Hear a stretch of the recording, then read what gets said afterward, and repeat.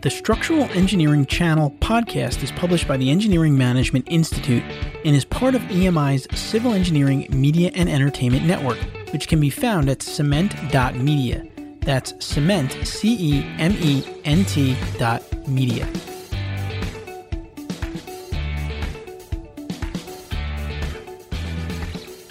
Welcome to this episode of the Structural Engineering Channel podcast, a podcast focused on helping structural engineering professionals stay up to date on technical trends in the field and to help them succeed in their careers and lives. In this episode, we talk to Brian Trimble, a director of industry development at the International Masonry Institute. He will be talking about masonry, how to optimize structural masonry, the importance of teamwork, and why getting out in the field is so important to your engineering career. I'm your co-host, Matt Picardal. I'm a licensed engineer at DCI Engineers, practicing on structural projects in California. I have an undergraduate degree from Cal Poly Pomona and a master's degree in structural engineering from UC San Diego. And I'm your co-host, Alexis Clark. I work in Hilti's North American headquarters as the product manager of our chemical anchoring portfolio in the US and Canada. I'm a licensed professional engineer in Texas. I received my bachelor's in civil engineering from UT Austin, and I'm currently an MBA candidate at Auburn.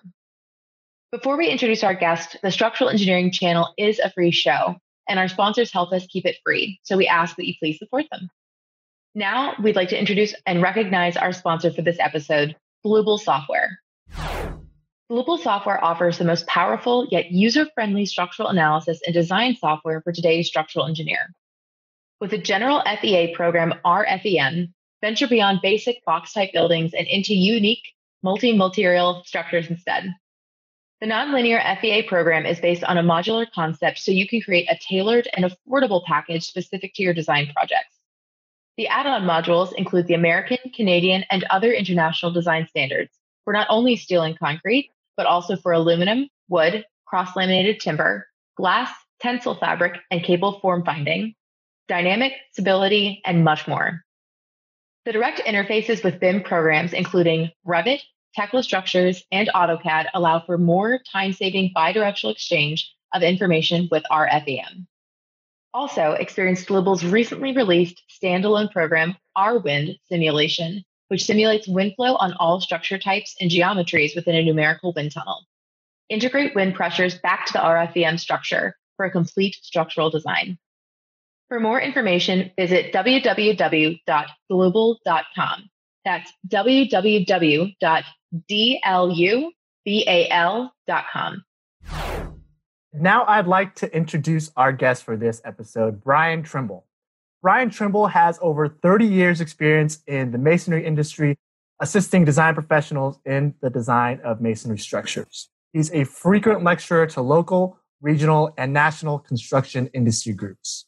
He has authored many articles and papers on various masonry subjects. Brian started his career with a brick manufacturer and worked in the Brick Industry Association for over 20 years, serving in various positions. For the International Masonry Institute, he coordinates activities in the Western Pennsylvania and Western New York areas, promoting masonry to a wide variety of audiences, including owners, contractors, architects, engineers, and craft workers. Brian received his engineering education at Penn State University, where he received a Bachelor of Architectural Engineering degree in the structural design option in 1986. He was granted his professional engineer's license in the state of Virginia and is also registered in the state of Pennsylvania. Brian is actively involved in many organizations, including the Construction Specifications Institute, or CSI, American Society of Civil Engineers, or ASCE, the Masonry Society, TMS, and the International Brick Collectors Association, IBCA.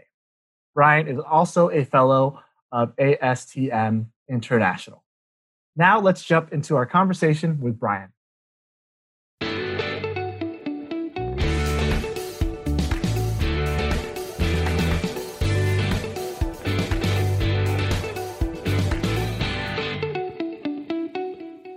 Brian, thank you so much for joining us today on the Structural Engineering Channel podcast.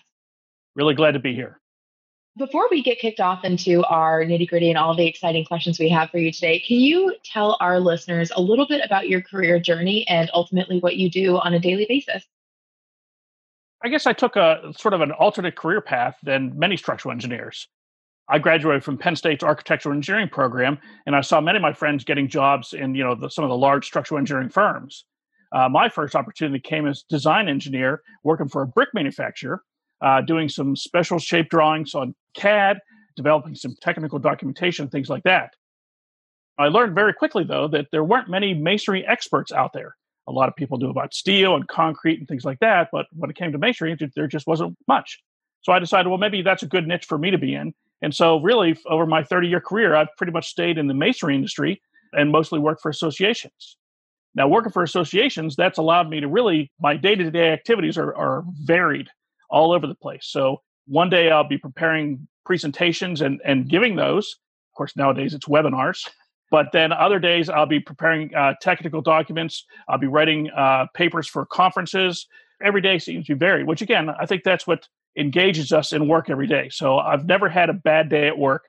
Everything's always been very enjoyable. The other thing I get to do is I get to work with contractors and craft workers now in my current position. And so now I get out in the field. And so, one of the things I want to talk about today is really being out in the field and really learning a lot from that experience. And again, I get to do troubleshooting and, investigations and things like that a lot of people, enjoy doing. Awesome. Brian, you mentioned that, there's a lot of concrete and steel experts. For our listeners that may be those that don't have too much exposure to masonry, can you go just a quick explanation of what masonry is and maybe the differences between brick and masonry if they're not too familiar with that? Masonry is sort of an all-encompassing kind of term.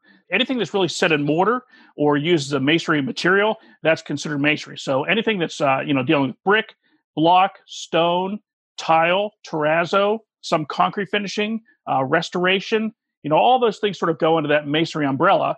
They also talk about mortar and grout and things like that. So that's another reason this is an interesting job, is because it is so varied and so broad. Thank you so much for giving us that little bit of a definition, Brian. I know it's really helpful, not only for some of our professionals who maybe don't have as much exposure to masonry materials, but also we have a pretty hefty number of students that listen to the podcast as well. So we want to make sure we're being very clear for them. So I know that the proper understanding of masonry can result in better, and not only better, but more cost-effective buildings, which is what our owners are always looking for. Do you have any tips that you can share with our listeners for optimizing structural masonry? I think the biggest issue would really be over-design with masonry, and mostly because most engineers are not familiar with masonry design. We get a lot of information or a lot of instruction about concrete and steel design, but again, masonry is one of those subjects that may or may not get taught at the university. And then you get some experience out in the field, but maybe not some of those core theoretical things. Engineers tend to do more redundant systems when they're dealing with masonry because they don't feel comfortable with that. So we see a lot of people putting in, steel lintels into a masonry wall, when in reality, a reinforced masonry lintel would have been perfectly fine for that. So not only is it efficient, it's economical. Other things that we need to keep reminding engineers about is staying up to date. And of course, continuing education is all about that. But I'm not sure how many of the engineers out there know that really the F''M, the specified compressed strength of masonry, is no longer 1,500 PSI. It's been changed to 2,000 PSI. Well, right there, you're getting a better benefit of using masonry more economically and so on. So, trying to stay up to date with current publications, current codes, through webinars and seminars and things like that is vitally important. I work with adhesive anchors, and they go into both concrete and masonry is kind of the little brother to concrete. But something that I've had to, be really aware of, and I've been working with recently, is some of the code changes that are being made to masonry codes. And you mentioned that engineers perceive to have this tendency to over-design or be redundant in our systems. And I'm curious, can you share a little bit about how masonry codes have changed over time? You mentioned F''M has changed, and kind of where we're headed in the next few years. There was not a really good structural masonry code until like 1995. So at that time, it was the ACI 530, ASCE 5/TMS 402. And over time, that there was more research being put into the masonry industry. The codes, were following a lot of that research and really became better over time. Right now, we're on the TMS 402. The 2016 code is the current version that's out there. We're working on the 2022 version. The Masonry Society, TMS, has actually gone to a 6-year cycle instead of the typical 3-year cycle because it's hard for engineers to keep up with all of the changes that are occurring. So we thought going to a 6-year cycle might alleviate some of that. It also has more time for us to develop code changes. I happen to actually be chairman of the veneer subcommittee, exciting topics.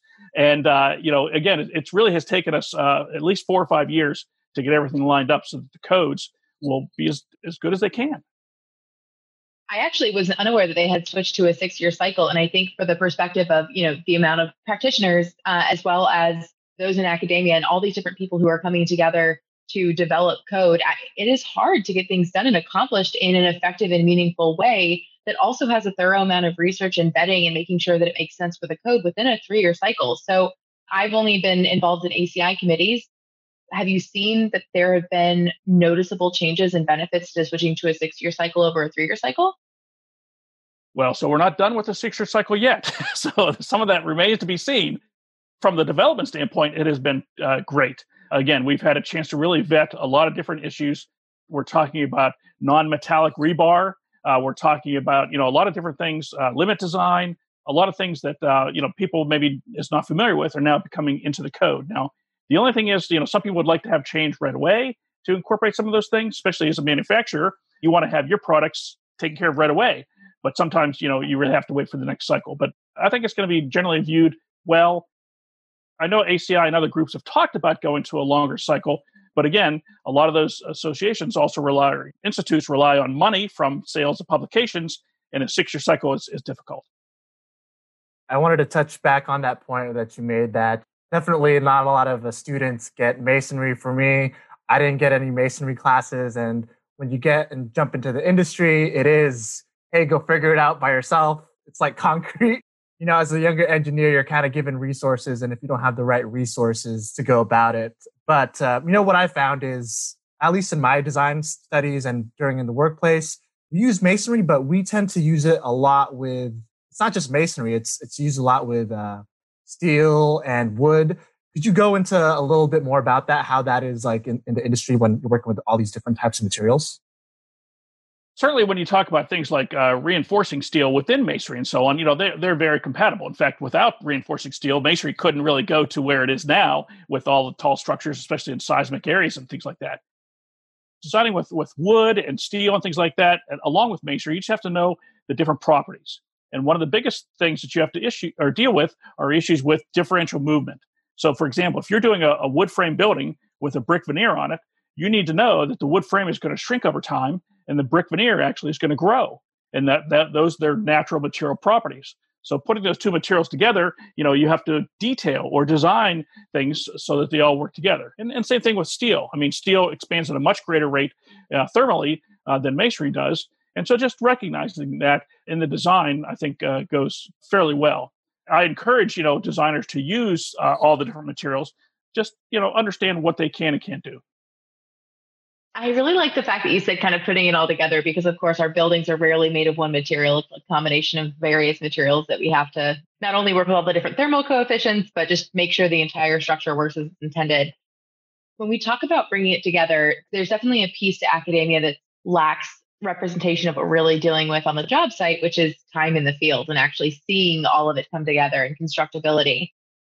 For those listeners who are specifically in engineering school who haven't had that experience yet, what advice can you provide to those listeners about the importance of being out in the field and not just keeping your eyes directed at the whatever's happening on your screen in the design office? You have to have that knowledge of structural engineering. I mean, you have to have that. But I think it's also important to have that experience with what actually gets built in the field. As a young engineer or even as a student, going out there and looking at construction sites, and all of a sudden you see things like the steel connections and how they go together and how complicated they can be. You look at the rebar congestion that occurs in concrete, and it's like, how could they possibly pour concrete around that and get it all as one monolithic assembly and things like that? From masonry standpoint, you go out to a field, you see these masons, saw cutting these brick and block. And it's like, why are they doing that? Well, because the masonry wasn't, or the wall wasn't designed on an 8-inch module, which helps things even out. And again, some of that field cutting could easily be taken care of by understanding some of those things. as an engineering student, I think one of the best things you can do is to get some field experience. Maybe, not even going into a design firm and doing an internship there, maybe actually going out into the field and becoming a craft worker and interning as a laborer on a project, or working for a construction manager or general contractor, where again, you see that on a day-to-day basis of how things get put in place, and also hearing some of the concerns that are coming in. It's like, oh, wow, I didn't realize that was an issue, but every day they're talking about this. And so when you go into your own practice, you'll know about those things. That time in the field and learning from the people who are doing the actual work, or even better yet, being alongside them, is integral to being a fantastic engineer, because at the end of the day, what you're putting on the plans has to be executed by someone. And if they either can't understand what's going on, or if it's just not feasible to do, they're going to be the ones who are going to tell you immediately. And you can save yourself a lot of heartache if you can get the experience up front. I was involved in a project recently. It was a perforated brick screen wall. It was on a radius, and it also leaned inwards as you rose up the height of the building. So a very complicated type structure. Architect, the engineer, they had developed everything in the BIM model, and they had the laid out course to course, brick to brick, and everything else. Of course, that could be done easily. Well, they actually did a mock-up within one of our training centers, and we found out that it's not quite as easy to put together the way they had planned it. I mean, again, it's taking people and actually, using to install these products. And so they found out that, string lines had to be used and different kind of jigs to help position the brick in the right place for that to occur. So without that, sort of communication, which again, you sound like a broken record, communication's key, because again, just having those designers and craft workers together, talking these elements over, I think is critical for the success of a project. Yeah, and I know you stated that craft workers, they may know things, how to put stuff together better than the design engineer. They may not know the theory, but in terms of constructability, I think that's why it's so important. And I know that's something that you believe also. Do you have any other examples or tips on maybe how you can bring those two together, maybe the craft worker and the engineer, how to improve their communication, or examples of when it went right, when it went wrong? It's really a matter of just keeping an open mind on things. So I think the engineer and the contractor and all the other team members sort of have to get together in a collaborative way. Because again, that's where we work together the best. We don't want to have that adversarial relationship. And I think the more times you're talking about things and trying to work things out, the better things are. We had a recent experience. My associate in Wisconsin, Pat, was on a project where the contractor was recommending that this large gymnasium wall not have any control joints in the concrete block. Now, control joints are usually put in concrete block to help deal with movement issues and things like that. Well, the contractor, had enough experience. It's like, there's a lot of openings in this wall. There's a lot of bond beams. There's a lot of horizontal reinforcement in this project. I think this is a perfect example where control joints can be eliminated. Now, think about this. This is a 200-foot long wall that's about 60 foot high. And it's like, okay, control joints from my, experience are placed about every 25 feet in a concrete block wall. So how can you eliminate one in a 200-foot long wall? The craft worker knew that having bond beams at these different locations would actually put a lot of steel in there to take any kind of the tensile forces that are developed with dealing with the shrinkage. And again, because of where the windows were placed and so on. And they had reinforced masonry lintels across all the tops of the openings. There was a lot of horizontal steel. And going into, the literature from the National Concrete Masonry Association and CMA, they have a tech that deals with this subject. And along with a consulting engineer and with IMI, they were to come up with a solution that did not contain any control joints. And without that sort of collaboration, this wall would have been built and could have had cracking, or it could have been just very expensive. And now we have a more elegant and efficient solution. My next question is kind of generic to all materials, but just a little bit about how we can be better as engineers and more thoughtful. How do you think we can use materials in construction to their fullest extent? I'm dealing specifically with masonry, so I have a narrow focus on that. But, a lot of times people look at masonry just for aesthetics. And really, masonry is a lot more than that. Masonry is a very strong material that can be used in, many types of load-bearing applications. So, things like schools and other projects, again, don't design in a redundant steel structure if you don't need to, when the masonry itself can take the load. And of course, nowadays we're talking about resiliency, and that is somewhat redundant to a certain extent. But, we want to have materials that can, do multiple purposes. So not only be as load bearing, but also could be the enclosure that can also look good. So I like to think of masonry as having a lot of those qualities, that masonry is inherently resilient. And I think, again, that helps push our goals of having safe structures to live and work in. If I'm a younger engineer and you had to work on a masonry project and you've never seen it, what would your advice to those younger engineers be? Is it maybe a resource that they could go to learn more about masonry? What's the best way for younger engineers to learn about it? There's a lot of information out there, available to designers. So you look at the Masonry Society, TMS, and they have a lot of publications. Not only do they publish the code, but they also have other manuals and things like that that can help designers. Also, all the different material associations. So the Brick Industry Association, the National Concrete Masonry Association, the International Masonry Institute, who I work for, we all have publications on our websites that really help the engineer go through somewhat complicated procedures and make them easier, because they may not be as familiar with them, make them feel more comfortable with designing with masonry. So I think there's a lot of publications that are out there, and myself included, along with the other IMI staff, and as well as the other associations with BI and CMA, we have technical people on staff that are there to answer questions every day. We get thousands of questions in every year on different subjects. No one should ever be embarrassed to ask those questions, because we have the answers. We just need somebody to ask them to help them out. The information's out there. That's something I wish I would have knew. For me, when I was learning it, it was going through the codes and the resources and asking, obviously, the principals and whatnot. But, going to the experts and calling up an actual expert, I think that would have saved me some time, because there's so much to masonry, like you were saying. There's masonry, there's brick veneers, even glass block, that I've done too. It's a big world. Don't be shy. Sometimes, again, we're so engrossed with emails and computer stuff and so on that we fail just to make a phone call and so on. But emails are fine too. We'll be glad to answer those just as easily as everything else. We're willing to share. You just need to reach out. So I love that you make this plug to kind of reach out and start to engage with your organization, because this kind of follows a similar thread to any of our listeners who would have heard our episode with Jennifer Tadaro 4 or 5 episodes ago. She works for AISC. She shared with us a lot of those same sentiments. I mean, they have technical experts within these industries, within these institutions and organizations that are there to be those resources for you. One of the things I think I benefited most from when I was a student was being able to exercise different opportunities to go to, for example, an ASCE conference or a structures conference. Even if I didn't go to a ton of sessions that may have been a little bit over my head at the time, one of the things that I did enjoy was going to the expo of all the different vendors. And one of the linchpins in all of these expos is the organization is going to have a small library that's available there. And there's a ton of different publications that are available. When I was in college, I really wanted to work in restoration and preservation of old historic masonry buildings. Not a ton of those in Texas, but it was what I wanted to do. I went to one of those libraries at an ASCE conference, and I ended up buying like 3 or 4 booklets that weren't terribly expensive. They were $18 to $30 a pop.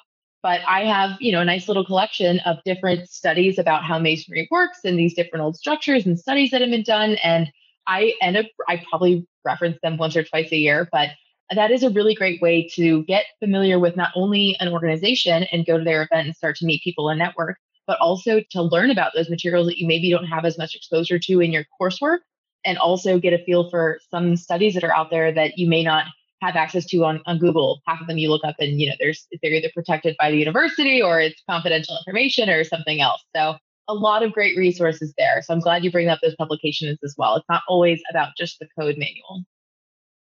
They're all out there. Again, I've written several papers on some very niche type things on perforated screen walls. People have contacted me because they've seen that article or whatever and said, hey, what do you know about this? And so that just making those connections is great. I also have to admit, when you first gave us your little bit of your description about what your day-to-day job looks like and what your career has been like, it sounds like a lot my role in engineering marketing at Hilti is, I'm creating technical content and education. And I think that is so much fun. It's one of the best things. I have a total blast with it because you're dealing with all those technical concepts you love to work with all the time.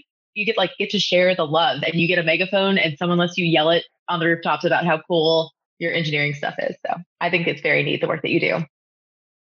I'd have to, again, plug the idea that people should get more involved in the masonry industry because, again, there's a lot of people that are dealing with concrete and steel, and you're going to get lost between amongst all those folks. In Masonry, you can really make a name for yourself. It's a fun group.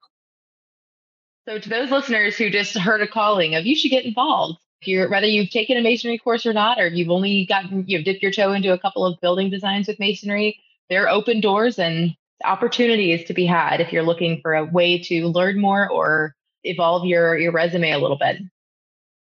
My last question, do you have any advice for engineers that want to go into the construction industry? I know you're a big advocate of construction, but if an engineer wanted to get into the construction engineering, do you have any advice for them?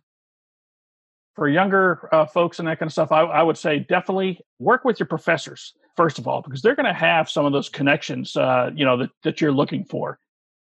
My background at Penn State and so on, Kevin Parfit was my professor, still there at Penn State, and he is one who connected me with a lot of people that I needed to know about when I was still a student.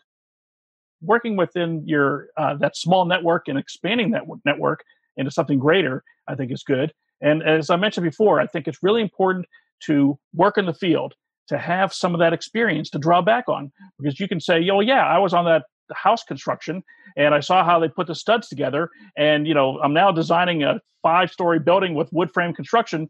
Now I know how it goes together. So I think, again, just getting involved more in construction, even as again, a structural engineer, civil engineer, whatever, all those things are important to really focus in on. Yeah, that's great advice. I know just from my studies, my professors, they have to know the structural engineers too, but especially if they're doing testing or whatnot, then they have to know the construction workers and the contractors that do them too. So definitely it's a great resource, because your professors will probably know them if they're doing any kind of testing. Respect goes all around. So respect the craft worker, and hopefully the craft worker will respect the designer. And so, I think it goes around. Respect is important for that communication that is vital. Most design intensive internship I had was in bridge design. And for the first 2 weeks, they just sent me out with the inspector that they had on staff. And they said, just ask him every question that comes to your mind, because watching a bridge being built is so different than designing it. And, watching them put in zip strips and asking all the questions and being out on the job site at 4 a.m. when they're trying to pour concrete in the Texas summer, that is a transformative experience. And it humbles you. Lots of listeners, we have lots of young engineers who are excited and who are in the technical nitty gritty. And I know Matt and I get a lot of questions all the time about, what computer program should I know, or what design software should I be familiar with? And there is nothing that is more valuable than realizing that in your engineering career, when you get that degree, it doesn't say that you're a genius. It doesn't say that you are the all-knowing structural engineer. It says you know how to learn and you're willing to learn and be eager to learn. And the first thing you have to do when you step into your job day one is be humble and ask the questions so that you do actually understand, and realize that the inspector or the construction, the craftsman who's been on the job site for 5 or 10 or 15 or 25 years, they have a lot of experience and they know a lot that you can learn from. So be open and excited to accept their wisdom and their advice. Also, you have to know when to call BS too. If the contractor is trying to give you a line of something, that's not right, you have to be able to know that that's not the way things are done. So you have to know that side of things as well. Yeah, for sure. And it's like, both ways. But I know, at least for me, sometimes it's, I might save myself another RFI or another repeat if I just talk to the contractor and just say, hey, here's what I'm thinking. What do you guys think? And then it'll save you time, because they might catch something that's, you're not out in the field. They are, and they have some extra material that they can use right away. So definitely getting their input. That's what I try to do when it saves me RFI sometimes, because as an engineer, sometimes you'll put a detail out, but then it'll come back because maybe it doesn't work with what they have in the field. So definitely that communication and respect for the craftsman definitely helps. Brian, thank you so much for that fantastic insight that you've shared with us today. I think you really gave us a well-rounded amount of experience from not only your career and what it's like to contribute in industry organization. And I think you've given us a lot to think about how we can be better engineers by understanding what's really going on in the job site and how we can be more effective with the materials that we have at our disposal. Thank you very much for the opportunity. Thanks for joining us.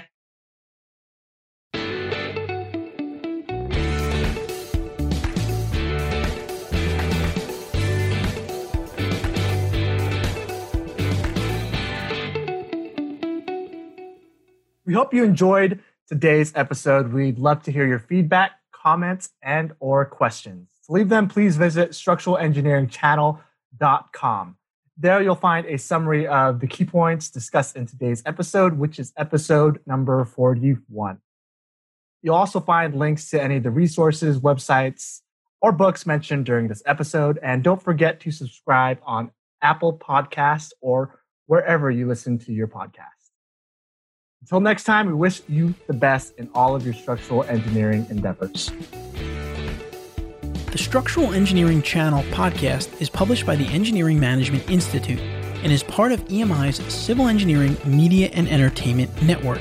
The opinions on the show are those of the hosts and guests, not their employers. For information on EMI's people and project management skills training programs for civil engineering professionals, visit engineeringmanagementinstitute.org.